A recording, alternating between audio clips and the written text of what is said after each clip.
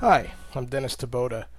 You know, a lot of people have asked why I call the safety management system a self-healing system. And the reason why I call it a self-healing system is simply this.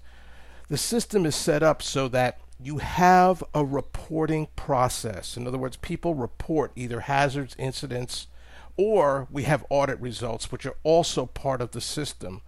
When these reports come in, we write a finding, perform risk assessment. On the risk assessment, if it's medium or high, we perform root cause analysis. And from the root cause analysis, we begin our corrective action plan. The corrective action plans get checked by QA. It goes back into the audit system, and you have this continuous improvement cycle. The idea is you are to catch your own problems through the reports, through the audit results, and through your system of checking with your quality assurance department. And all of these become part of an internal system. The quality assurance department in your company, for all intents and purposes, is the regulator.